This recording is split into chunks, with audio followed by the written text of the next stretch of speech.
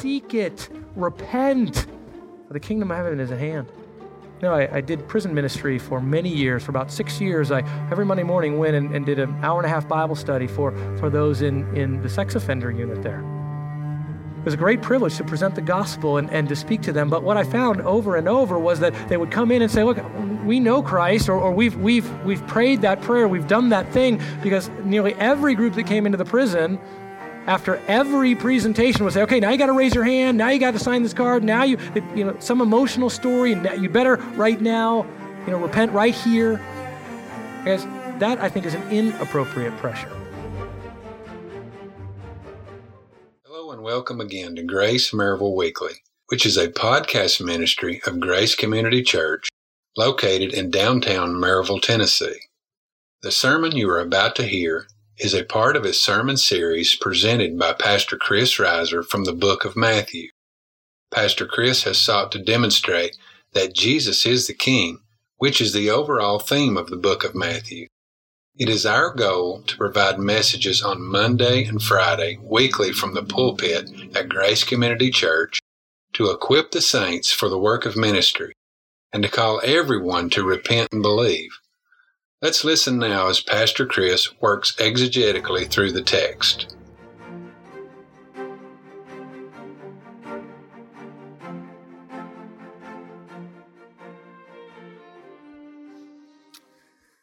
Please open in your Bibles to Matthew chapter 4. And if you'll stand, I'll be reading verses 12 through 17. And we'll again be focusing on verse 17, really the last several words of it for this morning. But Matthew chapter 4. Beginning in verse 12. Now when Jesus heard that John had been taken into custody, he withdrew into Galilee. And leaving Nazareth, he came and settled in Capernaum, which is by the sea, in the region of Zebulun and Naphtali. This was to fulfill what was spoken through Isaiah the prophet. The land of Zebulun and the land of Naphtali, by way of the sea, beyond the Jordan, Galilee of the Gentiles. The people who were sitting in darkness saw a great light, and those who were sitting in the land and shadow of death, upon them a light dawned. From that time Jesus began to preach and say, repent, for the kingdom of heaven is at hand. Please be seated.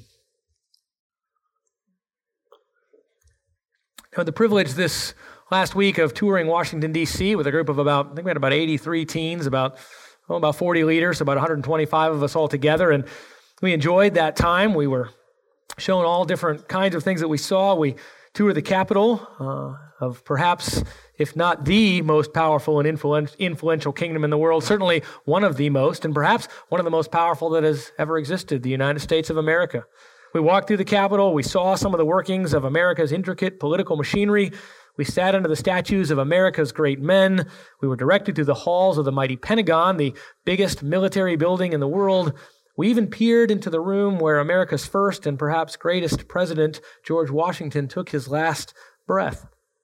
But in all this grandeur and history, there was one name and one person that was conspicuously missing: the name of the Lord Jesus Christ. Oh, now the name of God was mentioned, now to be sure, mostly by the dead in their quotes and in their legacy.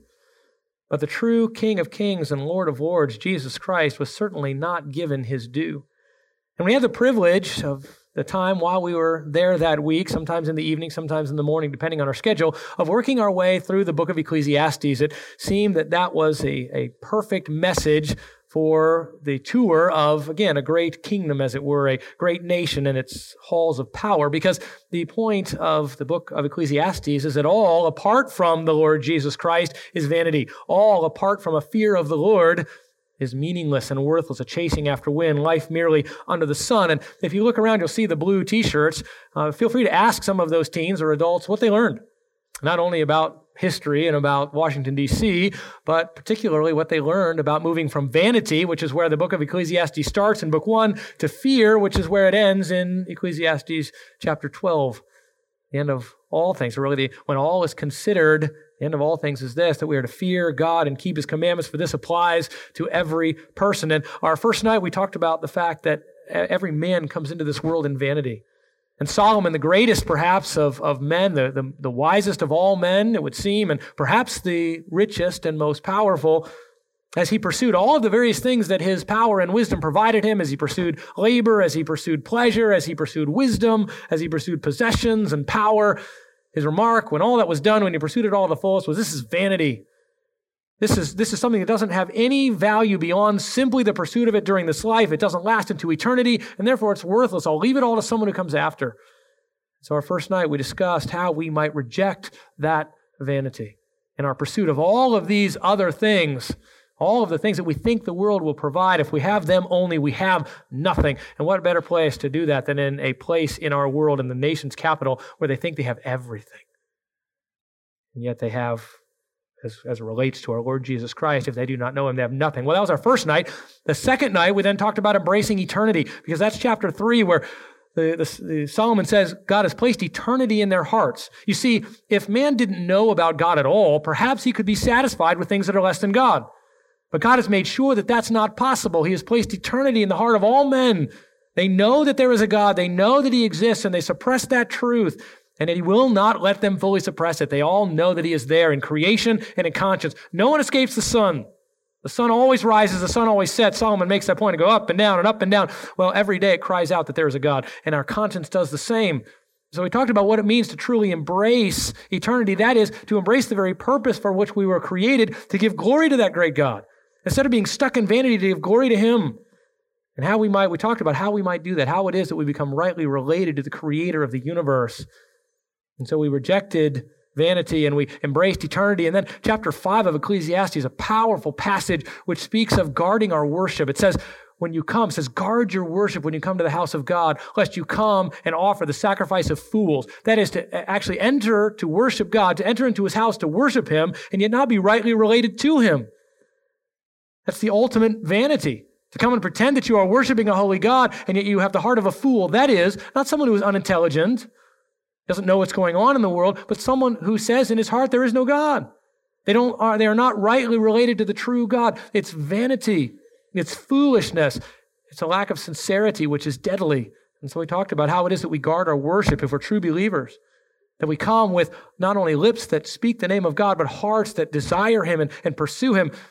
And if they were unbelievers, and most likely there were on our camp, how everything they do is a worthless worship. They can come and sit and read and hear and sing, but if they don't know the true God, then their worship is worthless.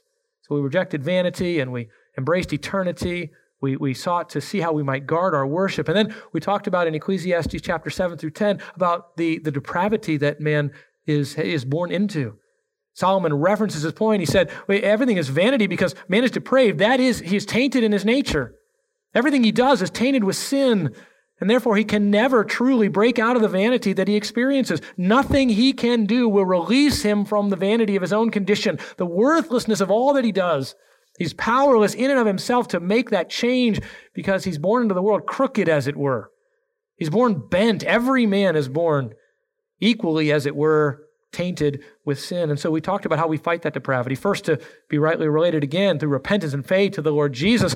And then if we are believers, we still fight the sin that remains. How do we fight that? Setting aside the things of the world that call so strongly. And again, remember, we're walking through the streets of Washington, D.C. Beautiful monuments, great men. These things that call and say, this is meaningful. You know, one of my heroes is George Washington. That is on an earthly plane. I just finished a biography of his and all the things that he accomplished. And again, in an earthly sphere of things, a great man. I mean, I've never been to Mount Vernon. I had the chance to look into his bedroom to see where he died. And yet, as far as I can tell from history and from things that are mentioned about him, he never committed to the Lord Jesus Christ. His life ultimately, and all those things that he pursued, all the stuff that he did, it ended up being what? For him, vanity. It was turned over to someone else. Think of what George Washington would think now. He's not thinking about us now.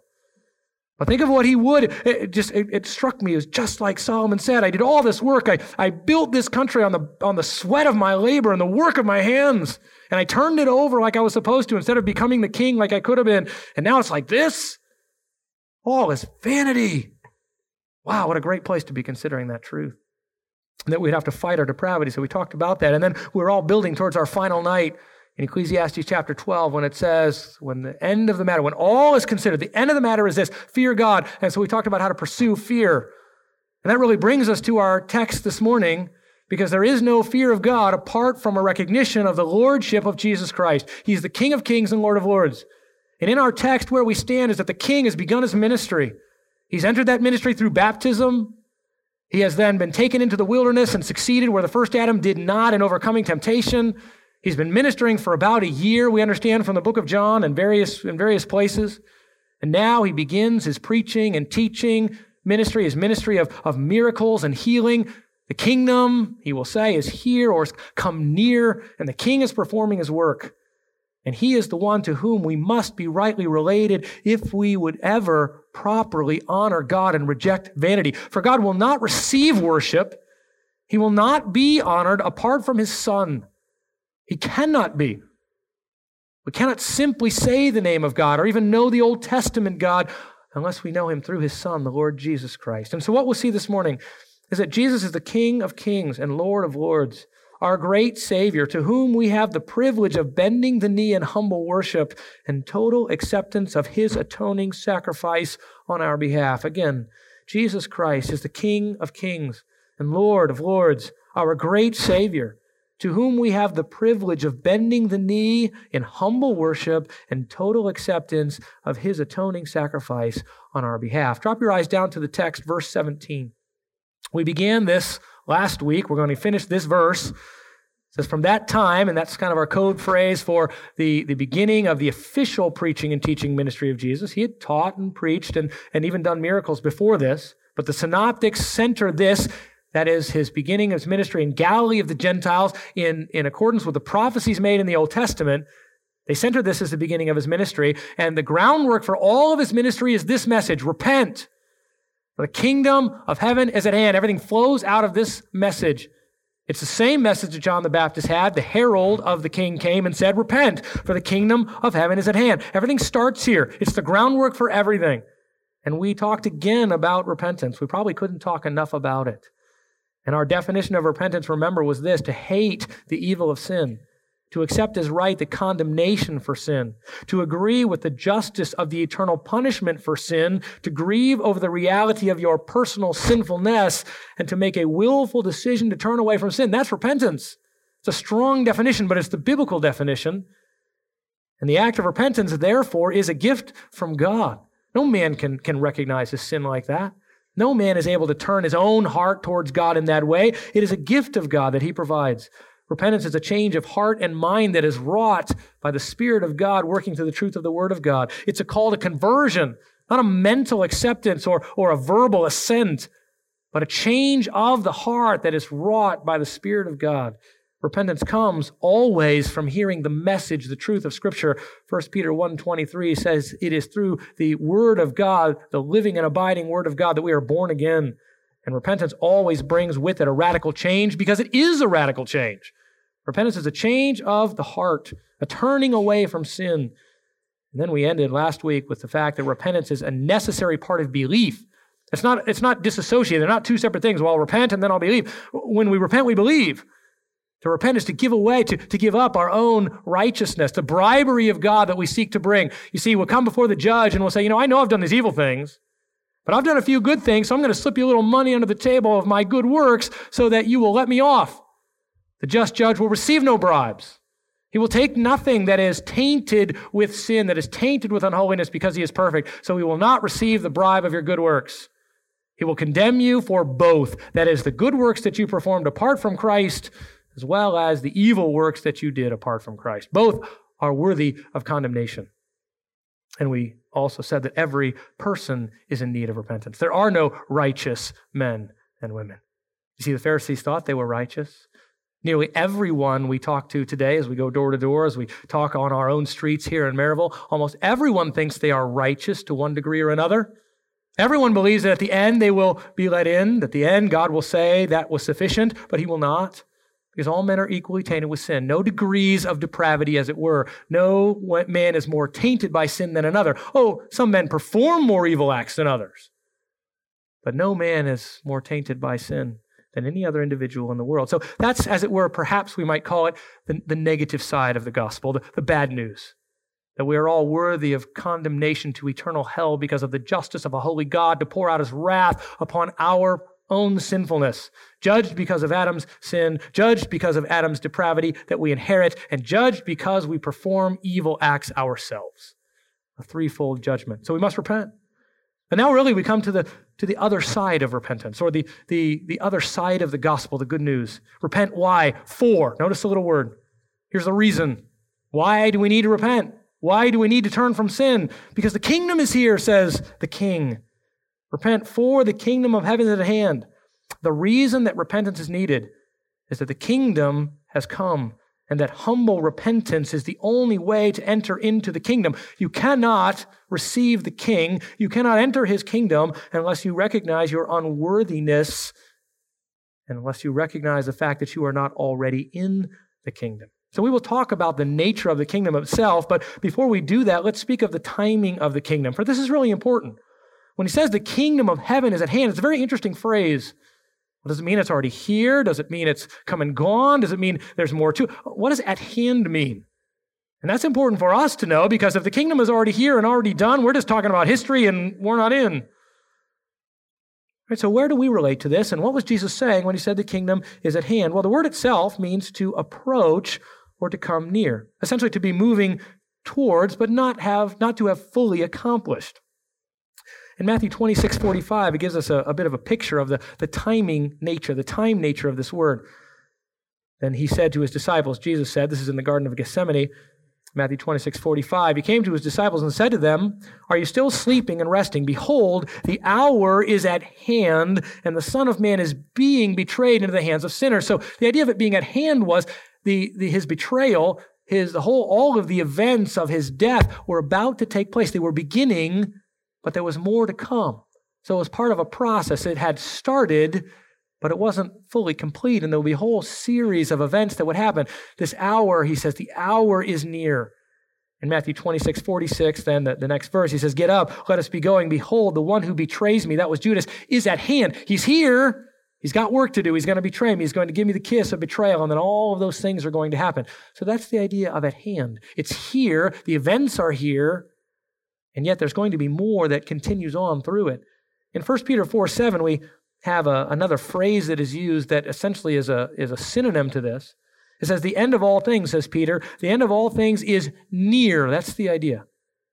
Right? It is near. Here in some senses, and yet there is more to happen. The end of all things is near. Therefore, be of sound judgment and sober spirit for the purpose of prayer. And from our standpoint, from Peter's standpoint, that was after Jesus had died and been buried and resurrected, he is still saying the end of all things is near. That is, we are in the end of all things, and yet the end of all things isn't finished. We live in that in-between time as the kingdom is at hand. The kingdom is near. The end of all things is here and coming swiftly to fulfillment. Luke uses that very phrase in Luke 10:9. He says, he's speaking of his ministry, he says, and heal to the disciples as they go out to proclaim the kingdom. He says, "Heal those who are sick and say to them, the kingdom of God has come near you." That is, as they go out to the towns, as they perform the healing work, which is representative of the power of the king over death and over demons and over all of the spiritual powers, say to them, and as they preach the word, which they were supposed to do, say to them, the kingdom is near. It's come close to you. You need to respond to it. The kingdom is coming by, as it were. And that's what Jesus proclaims when he bursts on the scene into his preaching ministry. He says this, "Repent, for the kingdom of heaven is at hand," and that means the king is here. That's number one on your outline. The timing of the kingdom, number one, the king is here. I have arrived. I've come from heaven to earth. I'm here to walk upon this earth. I am here as your king. I am the rightful ruler of all things and of this world. The king is here. John the Baptist said the same, as Jesus had already arrived upon the earth, but now the king himself says, "I come, and in my presence, in my being here, the kingdom is at hand." Secondly, kind of bound up in this phrase, the timing, is that the king is preparing his kingdom. Jesus was coming to lay the groundwork for all that he would accomplish in his kingdom rule. He is laying claim physically, personally, with his own presence to the kingdom upon earth that he will one day fulfill. He's always been the king. Let's not misunderstand that. He is the King of Kings and Lord of Lords, but he comes to the earth to proclaim, "This is mine. I own this. I am the king of this earth. I am the king of these people. The king is here. His kingdom, therefore, is at hand. He says, I'm preparing the way. I'm laying all the groundwork necessary for everything that has to go on in my kingdom, for people to enter into it, for people to become part of it, for the kingdom to grow and be established in the fullness that the king desired. The king is here. The king is preparing his kingdom. But again, this special phrase is used because the kingdom is not complete. With the coming of the king to earth the first time, the kingdom was not finished because the king went back to heaven. The king ascended back to be with his Father, and he left a period of kingdom work that needed to be done. He lays the groundwork. He establishes his right to rule and reign. He provides the work necessary in his death, burial, and resurrection for people to enter into the kingdom, but there's more work, and we're part of it now. The kingdom is at hand. The kingdom is near. The kingdom is not complete. Jesus made this very clear in Luke chapter 19, verse 11. You see, the Jews expected that the kingdom, when the king came, they expected that was it. The kingdom was here. The kingdom would be finished. They would enter into it. The king would declare his rule over the earth. He would begin his reign. They would reign with him, and everyone else would be set aside. That was their idea of the kingdom. Well, he says this in Luke 19:11, while they were listening to these things, Jesus went on to tell a parable because he was near Jerusalem, and they supposed that the kingdom of God was going to appear immediately. Isn't that fascinating? He said the kingdom has appeared, right? It's near. No, they supposed it was going to appear immediately. That is, it was going to be finished. Why? Because he was near Jerusalem. They're, he's getting close, because Jerusalem is the place where he will one day come and set up his physical kingdom, where he will rule and reign. And they're like, here it is. He's close. He's going to enter into Jerusalem. He's going to remove the Roman rule. He's going to call the Jews to himself. He's going to rule and reign with us. And Jesus told him a parable. He said, well, a king went on a journey, and he left the people. He left 3 of his servants with 10 minas. And he goes on. It's another telling of the parable of the talents. And Jesus probably told it multiple times in multiple different forms. He leaves 10 with each. He comes back, and the one man he has 10 more, 5 more, and then the other one says, look, here's the handkerchief with the first 10. And the king was not pleased. So he lets them know that there was going to be a space or a period of time, that the king was not yet going to establish fully his kingdom. D.A. Carson says this, the ambiguous phrase is near, coupled with the dynamic sense of kingdom, prepares us for a constant theme. The kingdom came with Jesus and his preaching and miracles. It came with his death and with his resurrection, and it will come at the end of the age. All those are parts of the kingdom. So if you want to know where we stand in our kingdom chronology, we stand at the same place that Jesus stood. That is, the kingdom is near. Right? The king is no longer here in presence, right? But the nature of his kingdom is such that it is to be entered now. The king has done his work. He's laid his groundwork, and now the kingdom is near to you, although it is not yet finalized. We'll talk more about that at the end. Now, what's the nature of the kingdom then? Why does he proclaim it this way? Why does he say repent first? Or why is it necessary to repent in order to actually enter into this kingdom? And what does it mean to enter the kingdom? What is he actually calling them to do? Well, the nature of the kingdom first, as is obvious from Jesus' preaching, is that it does, in fact, have to be entered. Now, for us, we might think, obviously, you got to get into the kingdom. But for the Jews, they didn't think that way at all, remember? They thought they were already in the kingdom. So when the king comes, all they have to do is receive the king. They don't, as far as receive him as already in his kingdom, just set him up on his throne, because they were already part of it. And he came to tell them, no.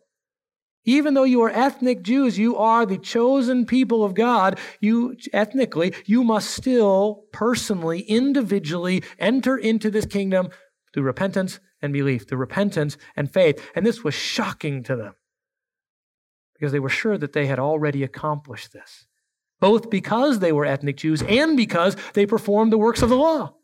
The Pharisees were sure that they were righteous, that they'd already accomplished everything necessary. They didn't need to get into the kingdom. They were already in. They just needed the king to show up so they could get all the benefits.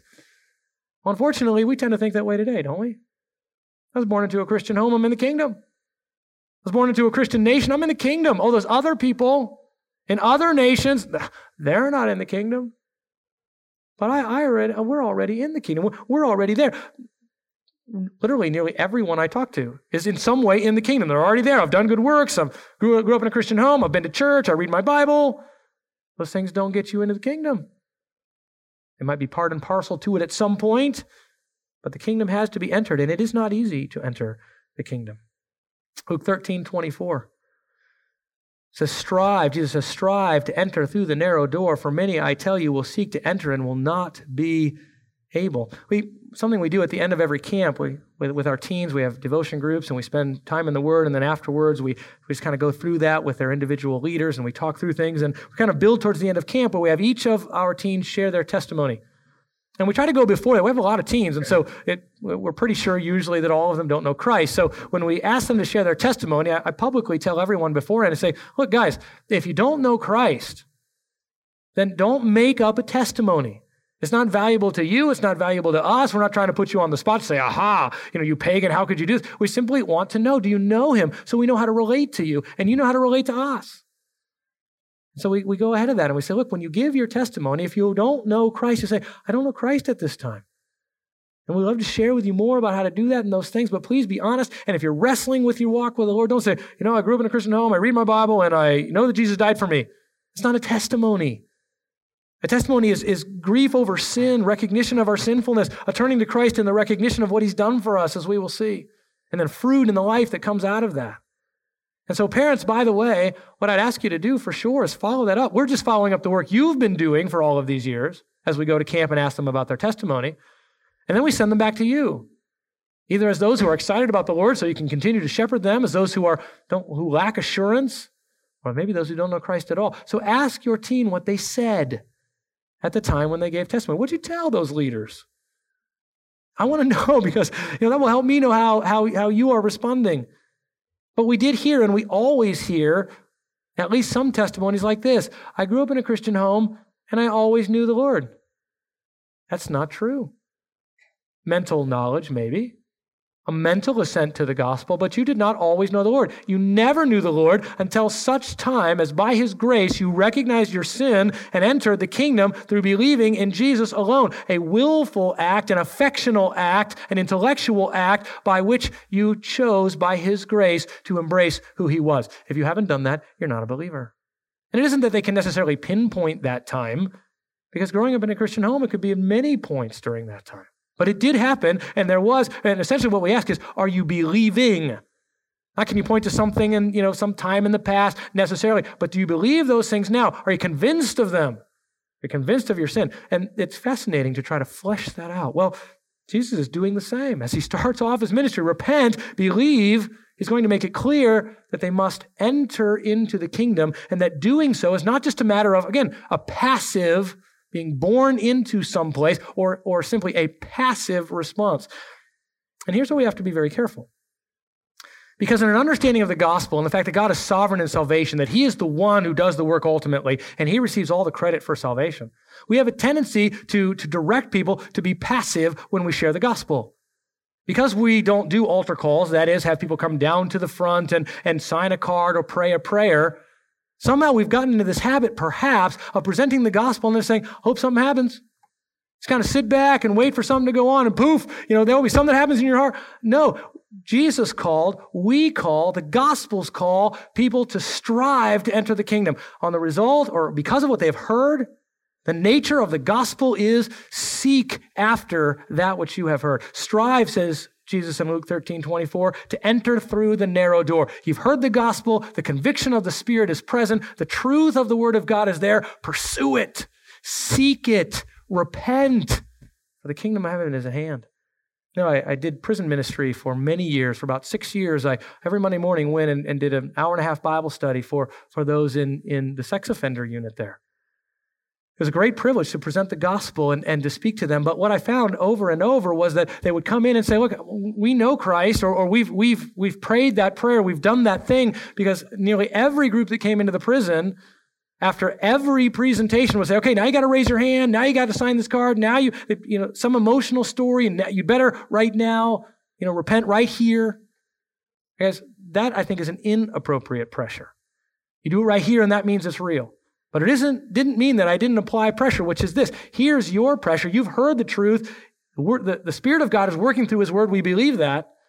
And so you go back to your cell and you seek the Lord. You pursue repentance. That is recognizing your sin, that you deserve eternal hell, and recognizing what God has done. Pursue that. Get on your knees. Seek the Lord.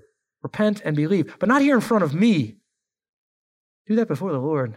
So there's a striving, a work, as it were, of heart and will, understanding that it is God who receives all the credit and God who does the work in the heart. And yet there is a striving.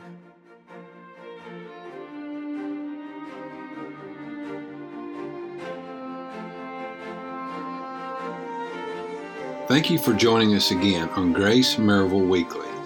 These messages are just a small collection of sermons that have been presented at Grace Community Church in downtown Maryville, Tennessee. If you would like to learn more about Grace Community Church, where Pastor Chris serves as an elder and pastor, please visit us online at gracemaryville.org. Again, that is gracemaryville.org.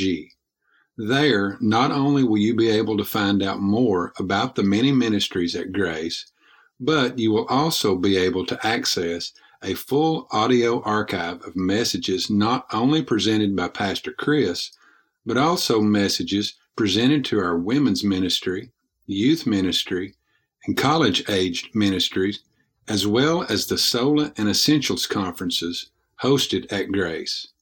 We invite you to visit us online, and we hope that you will join us again next time as Pastor Chris continues to exegetically work through the book of Matthew.